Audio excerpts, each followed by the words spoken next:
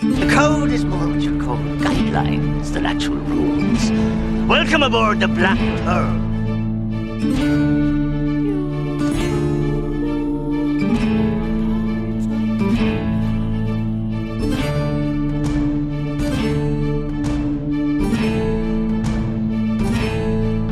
Welcome to the Pirates of the Caribbean Minute, a daily podcast where we analyze, scrutinize, and plunder the Pirates of the Caribbean films, one blimey minute at a time. I'm Scott Artis. And I'm Heather Artis. So what the hell happened? We were here, we were rolling, and everything just was going forward, and then we disappeared for a few days. Yeah, it really is all our fault, and we're fine-tuning things on our end in an effort to deliver the best podcast we can. And we just weren't exactly happy with the outcome of the last few episodes we recorded and decided to reboot and shake things up a bit. Since we had just launched, we figured it was better to do so now while we are still working hard to build an audience, and the timing was definitely not ideal as we really are literally in this process of building a new show and attracting listeners, but because we were only a few episodes in, it really was this best opportunity for us to enhance the listening experience for everybody and make sure that we were streamlining the process. And so thanks for hanging in and joining us on Pirates of the Caribbean Minute. You know, we're excited to continue breaking down the Curse of the Black Pearl a single minute at a time. So now that we got some of that housekeeping out of the way, and believe our audience is not here for that kind of stuff, but let's get going with minute 3. But first, I should say, let's just recap minute 2 since it was a few days ago. And in that minute, in minute 2, we learned that Gibbs was very uneasy with the heavy fog and a young girl, Elizabeth Swann, singing A Pirate's Life for Me. Omens that were literally driving him to drink, but were simply signs of excitement and adventure for Elizabeth, and probably putting a few gray hairs under Governor Swann's elaborate wig. So minute 3 begins with Elizabeth looking towards her dad after he just expressed his concerns over her infatuation with pirates. And it ends with Governor Swann asking what happened here and Norrington just about to offer a response. So, Heather, what do you think of minute 3? I thought minute 3 was pretty interesting. We have the quiet, eerie sail, and then the excitement of finding a boy and then the burning ship. Yeah, it really is this transition from stuff that's this build up to a payoff is actually what I would consider it being. So we have all these things that are happening. It's Gibbs talking about, you know, it's bad luck to sing about pirates. It's bad luck to have a woman on board. And then there's this but don't throw her overboard. Fog. Yeah, don't throw her overboard. Pirates of the Caribbean Minute does not endorse throwing people overboard to appease the sea, that's for sure. And so, like you said, you have in a natural fog, and so you have all these things that are happening. It's just kind of almost like a semi-dead calm. Everything's just really peaceful but eerie at the same time. Not a lot of action. And then you all of a sudden have the end of the minute, which we'll get to, but really a big burning ship. So it's like, you know, kind of the polar opposites. It's build up and then payoff. And it's, I think, the payoff of what we expect in a pirate movie opening. So it just takes, I think the writers took a little bit different stance on how that works. And they didn't hit it with us right away, but they gave us a small build-up, and so that we would be kind of pleasantly surprised, or at least maybe even like, whoa, what's going on here? Yeah, I agree. So one of the things that caught my attention is this parasol that spins out of nowhere. And talking about this payoff, and this is one of those things that happening as part of this payoff here, and building this tension.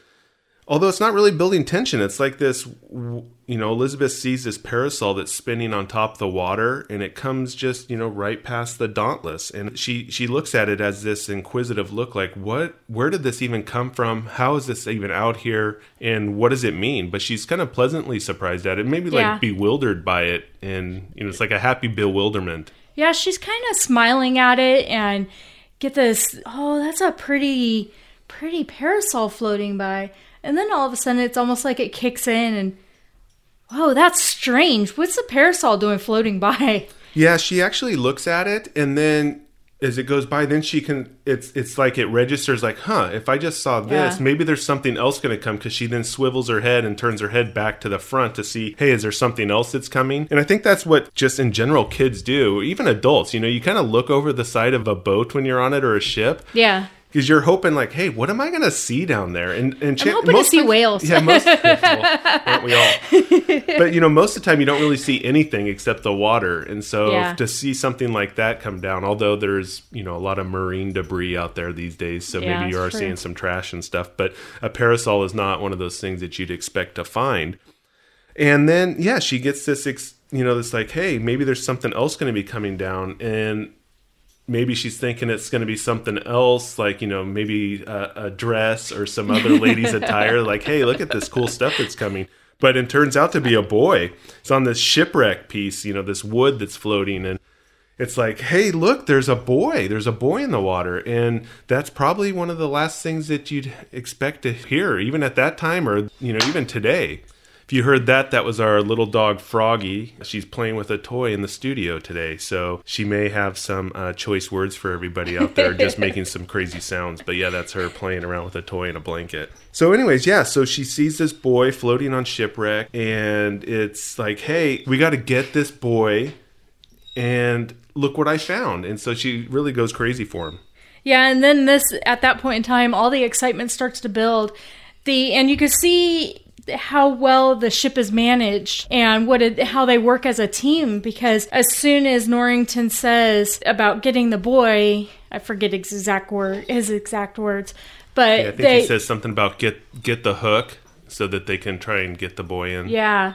And that just starts all the excitement, and the teamwork starts going, and it's a pretty well managed machine there. Definitely, for sure. This actually marks the introduction. I mean, this is a kind of a spoiler, and I think part of the process here is we're coming at it whereas the minute exists in its own time, and if we haven't gotten to that minute yet, we don't know what it is, and it doesn't exist. And so this could potentially be one of the spoilers, so maybe we're already breaking one of the rules, but this is an introduction to a main character. We don't know his name yet, of course, but it may be somebody that we're going to have to see later on, or we're going to look to see later on. And also so there's a mystery. That's one mystery here in minute 3. There's also another mystery. It's, why is this ship on fire and burning? And we don't really have a resolution to that, or even what kind of ship it is. Yeah. And talking about the ship, it really is this is my favorite part of the movie, is just seeing the scenery with the ship and this huge flame out in the middle of the ocean. That's the last thing that you'd really expect to see out in the middle of the ocean, especially kind of in a dark fog. And then you just have something so bright going on out there. It really is kind of a spectacle.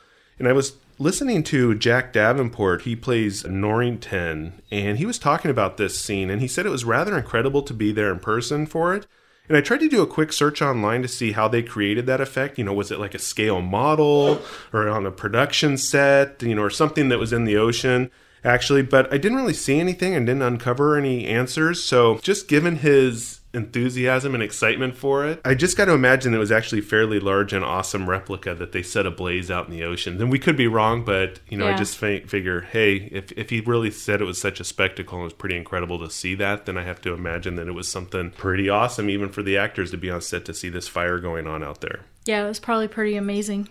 And did you notice the mast? The mast was actually, the way it was broken, so the mast had broken and fallen over, and it was on fire. And because it was still dark, or with the fog and the smoke that was there, but the mast was on fire, and it kind of created this X in the sky, if you will. It's kind of like X marks the spot. And so I wasn't sure.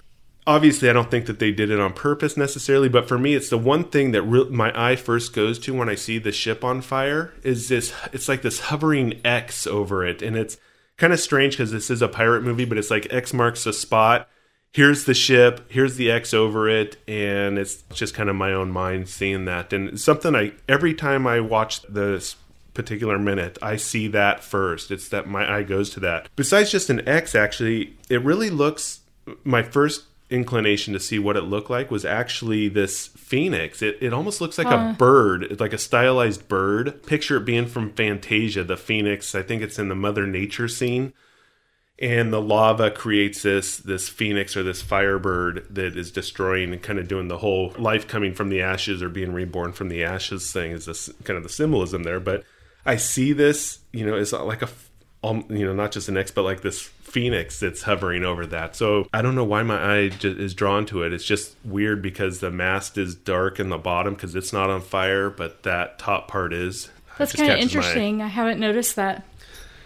But speaking of Fantasia, I noticed something from Fantasia. Uh-oh. Yep. When they're pulling the boy into the boat, you can see next to Elizabeth, there's a mop bucket. Now, if you look closely at this mop bucket, I don't know why it caught my eye, but if you look closely at this mop bucket, it looks like the one Mickey Mouse is using in Fantasia for The Sorcerer's Apprentice. Oh, the Sorcerer's Apprentice, and so the mop buckets that come alive and do the dance routine and all that stuff. Yeah. I will have to relook at Fantasia to see that, but I know what you're talking about. It does look familiar on that. Maybe there's like a standardized mop bucket design for the era, or actually, just at the time or something. Yeah. Maybe that's the old-timey buckets that were used. I'll have to look that up. But it totally reminded me of the Fantasia bucket. Wow, so we're getting into like Fantasia references here, Disney references at least. So we're going to have to start, because I know that there are some that come in future minutes that they actually directly or on purpose put in some Disney references and Easter eggs. But maybe we should start collecting references that we see, at least the ones that we make up or imagine ourselves, and then we can also have a list for the ones that maybe they actually put in there on purpose.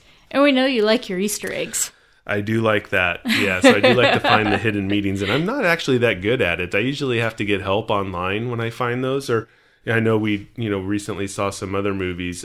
We won't say anything, a Star Wars story, just kidding. But I did see a lot of references in that were some cool Easter eggs. But, yeah, so I'm looking forward to seeing what comes out and what pops out of Pirates of the Caribbean, The Curse of the Black Pearl, and just actually all the other franchises as they give homage to Disney and to other Disney movies. So that'll be pretty cool. I did notice something else. Up on the poop deck, or the upper deck of the ship, you see a row of buckets. Do you happen to know what those buckets would be used for? I didn't. I had an idea, but I didn't really know, and so actually I went online to check that out and do some research just to make sure. I didn't want to start telling people things, and then it turned out that it wasn't. Mm-hmm. So, yeah, hanging on the long... So, for people who haven't seen it, and there's a shot where you can see that there's a row of these buckets that are hanging along the edge of the poop deck, and which is also accessible from the quarter deck. So it's this long row of buckets, and they're actually fire buckets. And so fire definitely was a serious issue on ships, and was this big risk because, they are wooden, of course, but they also used a lot of pitch to seal the decks, and then they had tar and stuff that was coating the rigging. And so all of these kinds of things were flammable materials. Oh, yeah. And so they had... especially you're walking around with open flames, or people were smoking pipes and candles and all that kind of stuff. So and even just the galley and the stoves and stuff. So they had to have a way to try and curtail that and maybe have some safety. And so OSHA came in and told them, hey, you need to have some buckets on the ship that can hold water or sand, and so that they could use to extinguish fire. OSHA didn't exist back then, did it?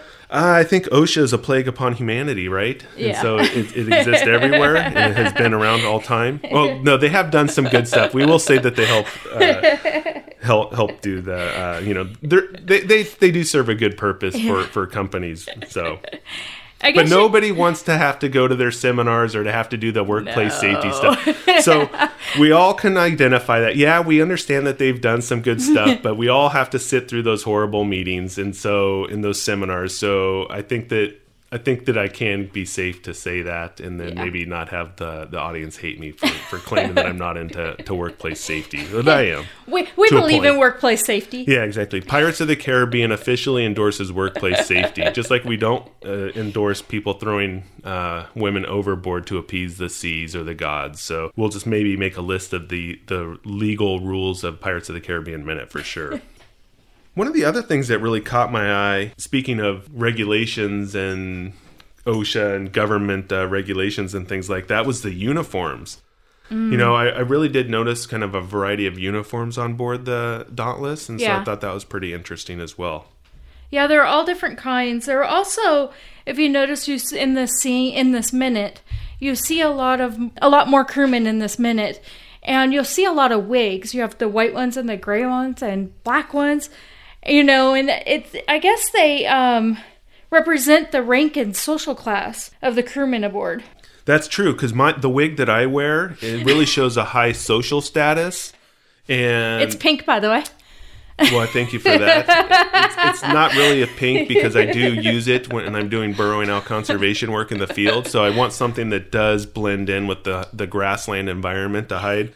But, so it's tan. Yeah, it would be more of a tan, like a khaki. Maybe a little dirty blonde and stringy, maybe? Exactly.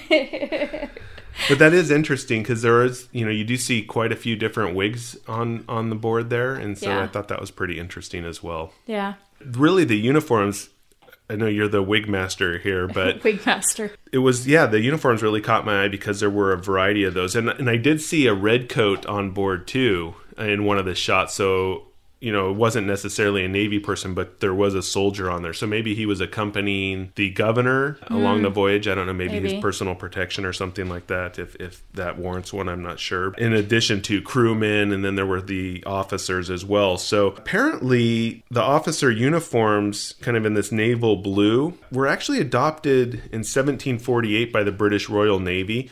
And it had, actually the color was chosen, and I don't have any of my notes on this, but I remember reading it somewhere that because they actually had it was like an indigo color, I think, with India. Okay. Because it was a colony, so it was something that they could get cheap. But so they adopted a kind of a dark blue officer's uniform. But the enlisted men, kind of the regular crewmen, they actually didn't really have a uniform, and there was nothing that was regulated or adopted for them. And they were actually able to buy ready-made clothing, which was called slop, on board the ship. So that doesn't sound like very nice clothing. Yeah, exactly. I don't think it was, but I'm gonna go get my slop clothing. Well, I mean, if you look at it too, and it turns out they were called jack tars, as was the ordinary British seaman, and so as a jack tar, and this was because tar was commonly used on sailing ships, and so you can see that the clothing, when they are even looking over at the burning ship, that there's a lot of dirt and black wear and grease and grime, or whatever you want to call it, on their clothing. Yeah, I wouldn't think white clothing would be the ideal color to wear on the ship. Yeah, I agree, because I don't think that they were doing a lot of washing of clothes all the time, but, I have no idea how often they wash their clothes, but there's definitely dirt there. They're wearing white so you can see it, and you can definitely see a variety of different shirts on board. So I thought they did a great job on the details for the Dauntless in the movie, because you do see a variety of these clothing. And so, it wasn't consistent for the regular crewmen, and it tended to vary widely with the fashion of the era and at the whim of the individual who's actually contracted to supply the clothing for the ship. And also, it was something interesting about the uniforms, and just in this particular minute, is that we have quite a variety of stuff going on here. We have Elizabeth in her, kind of ornate, kind of regalia, if you really want to call it, dress. And then also you had the officers who were in their uniform, and then you had crewmen in, kind of that's a step below. And then you also had Governor Swan, who was in his, giddy up, if you want to call it that. And then you had the young... I was saying Jack. Jack Davenport, I was going to say, but it wasn't even who I was referring to. But then you have the young boy who's pulled from the ocean, and you can see that his clothes are a lot thinner and, maybe a bit tattered, but he was also on a shipwreck. But you can see that they're maybe setting like these proprieties up that might play out in later minutes, these different classes of people and how they're all interacting with each other. And you can definitely see that, like you said, with the wigs, but there's also that class stuff going on within the uniforms and in the clothing that they're wearing as well. Yeah. There's definitely a lot of pomp and circumstance for sure with the governor and the officers. I just can't even imagine being aboard a military ship or a working ship like that and having these huge wigs on and heavy uniforms. Oh, yeah. It's just crazy to have to be going around like that. And we know from the title of the movie, Pirates of the Caribbean, that they are headed to the Caribbean. Which is nice and warm. Yeah, so, man, could you pick an outfit that's more crazy than... Give me the biggest wig you have. And give me the heaviest coat. As many layers as I can put on. Oh, can I get one more layer on this, please? and that's...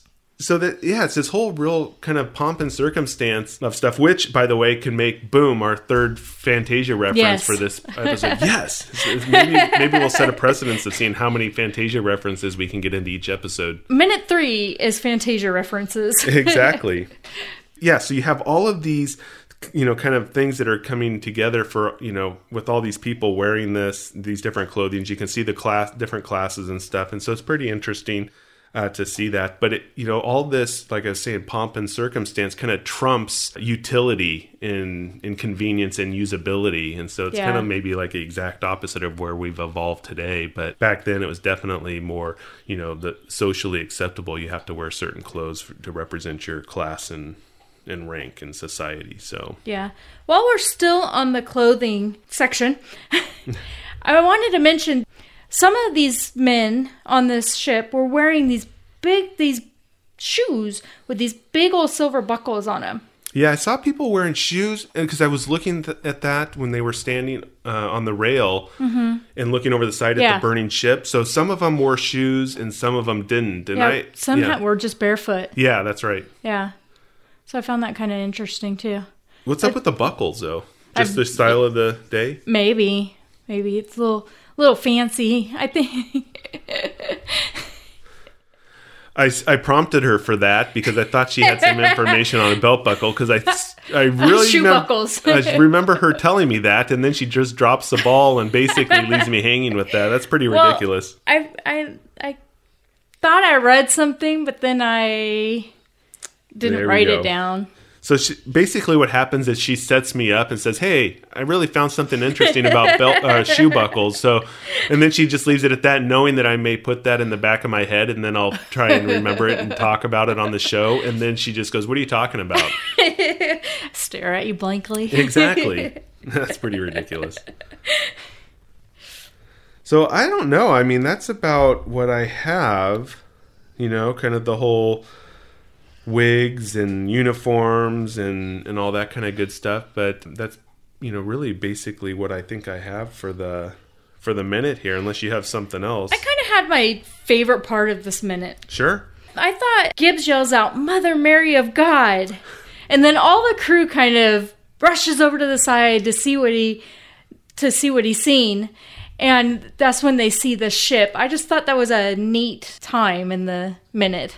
Yeah, I agree with that. I think that he's quite the colorful character, and he set himself up for that. And so I'm going to be keeping an eye on what he's going to be saying in some of his quotes and lines. But if we're talking lines, that's something that we can discuss later on. I know we had talked about maybe adding a segment to future episodes, so it might be something that we'll pull out our favorite line from the movie and then add that to Friday's episode at the end of the week. That way we can take a peek at the whole week and pick out each of our favorite lines from that week, and then we can share them. And it's probably something that can get everybody else involved, and you can share your favorite line with us on social media or send us an email. We'll be happy to read that on the next episodes. And I really like this Gibbs character. I think he is, he's not a normal military man. He's not following that normal protocol, I don't think. He's more outspoken, I guess I would say. Yeah, I don't really know what his backstory is, and it may just be, like as we mentioned in minute 2, when he takes like that swig of rum, kind of already setting himself up for a rabble-rouser or somebody that maybe doesn't quite fit in the military thing, because they're pretty regimented as far as, from what I understand in reading about it, the whole British Army, British Naval, Royal Navy and stuff were pretty regimented, so it makes sense that you had a few people who were maybe saving up their flask of rum and maybe not quite willing to toe the line or were outspoken and stuff for sure. So yeah. Well, unless you have anything else, I guess that wraps up minute 3. Gretchen wants to talk. Gretchen cannot talk. Yeah. So not only do we have our puppy Froggy in here, we have our 14-year-old who's going to be 15 here coming up in July, and Gretchen, another German short hair, and she's in the studio with us today too, trying to make a bunch of noise for everybody and say hello. So unless you or Gretchen or Froggy have anything else to say, actually we also have Banjo here, but he's being a good boy. He's also a German short hair and sleeping and being good about it, so which is unusual for him. So unless all of us have nothing else, I think that wraps up minute 3. Think we're good. Okay, we will be back tomorrow with minute 4, The Curse of the Black Pearl, on the Pirates of the Caribbean Minute. So thanks everyone for sticking around and having the patience as we get things up and running, and now we'll get a consistent show going, and you'll be able to count on us for having a daily podcast there. So until then, let's keep the hornswoggling to a minimum. Thank you.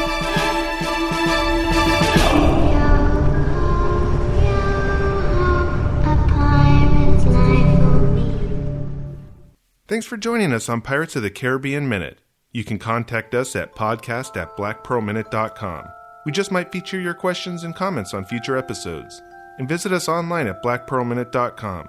You can also find us on Facebook and Twitter for additional content and post-episode discussions.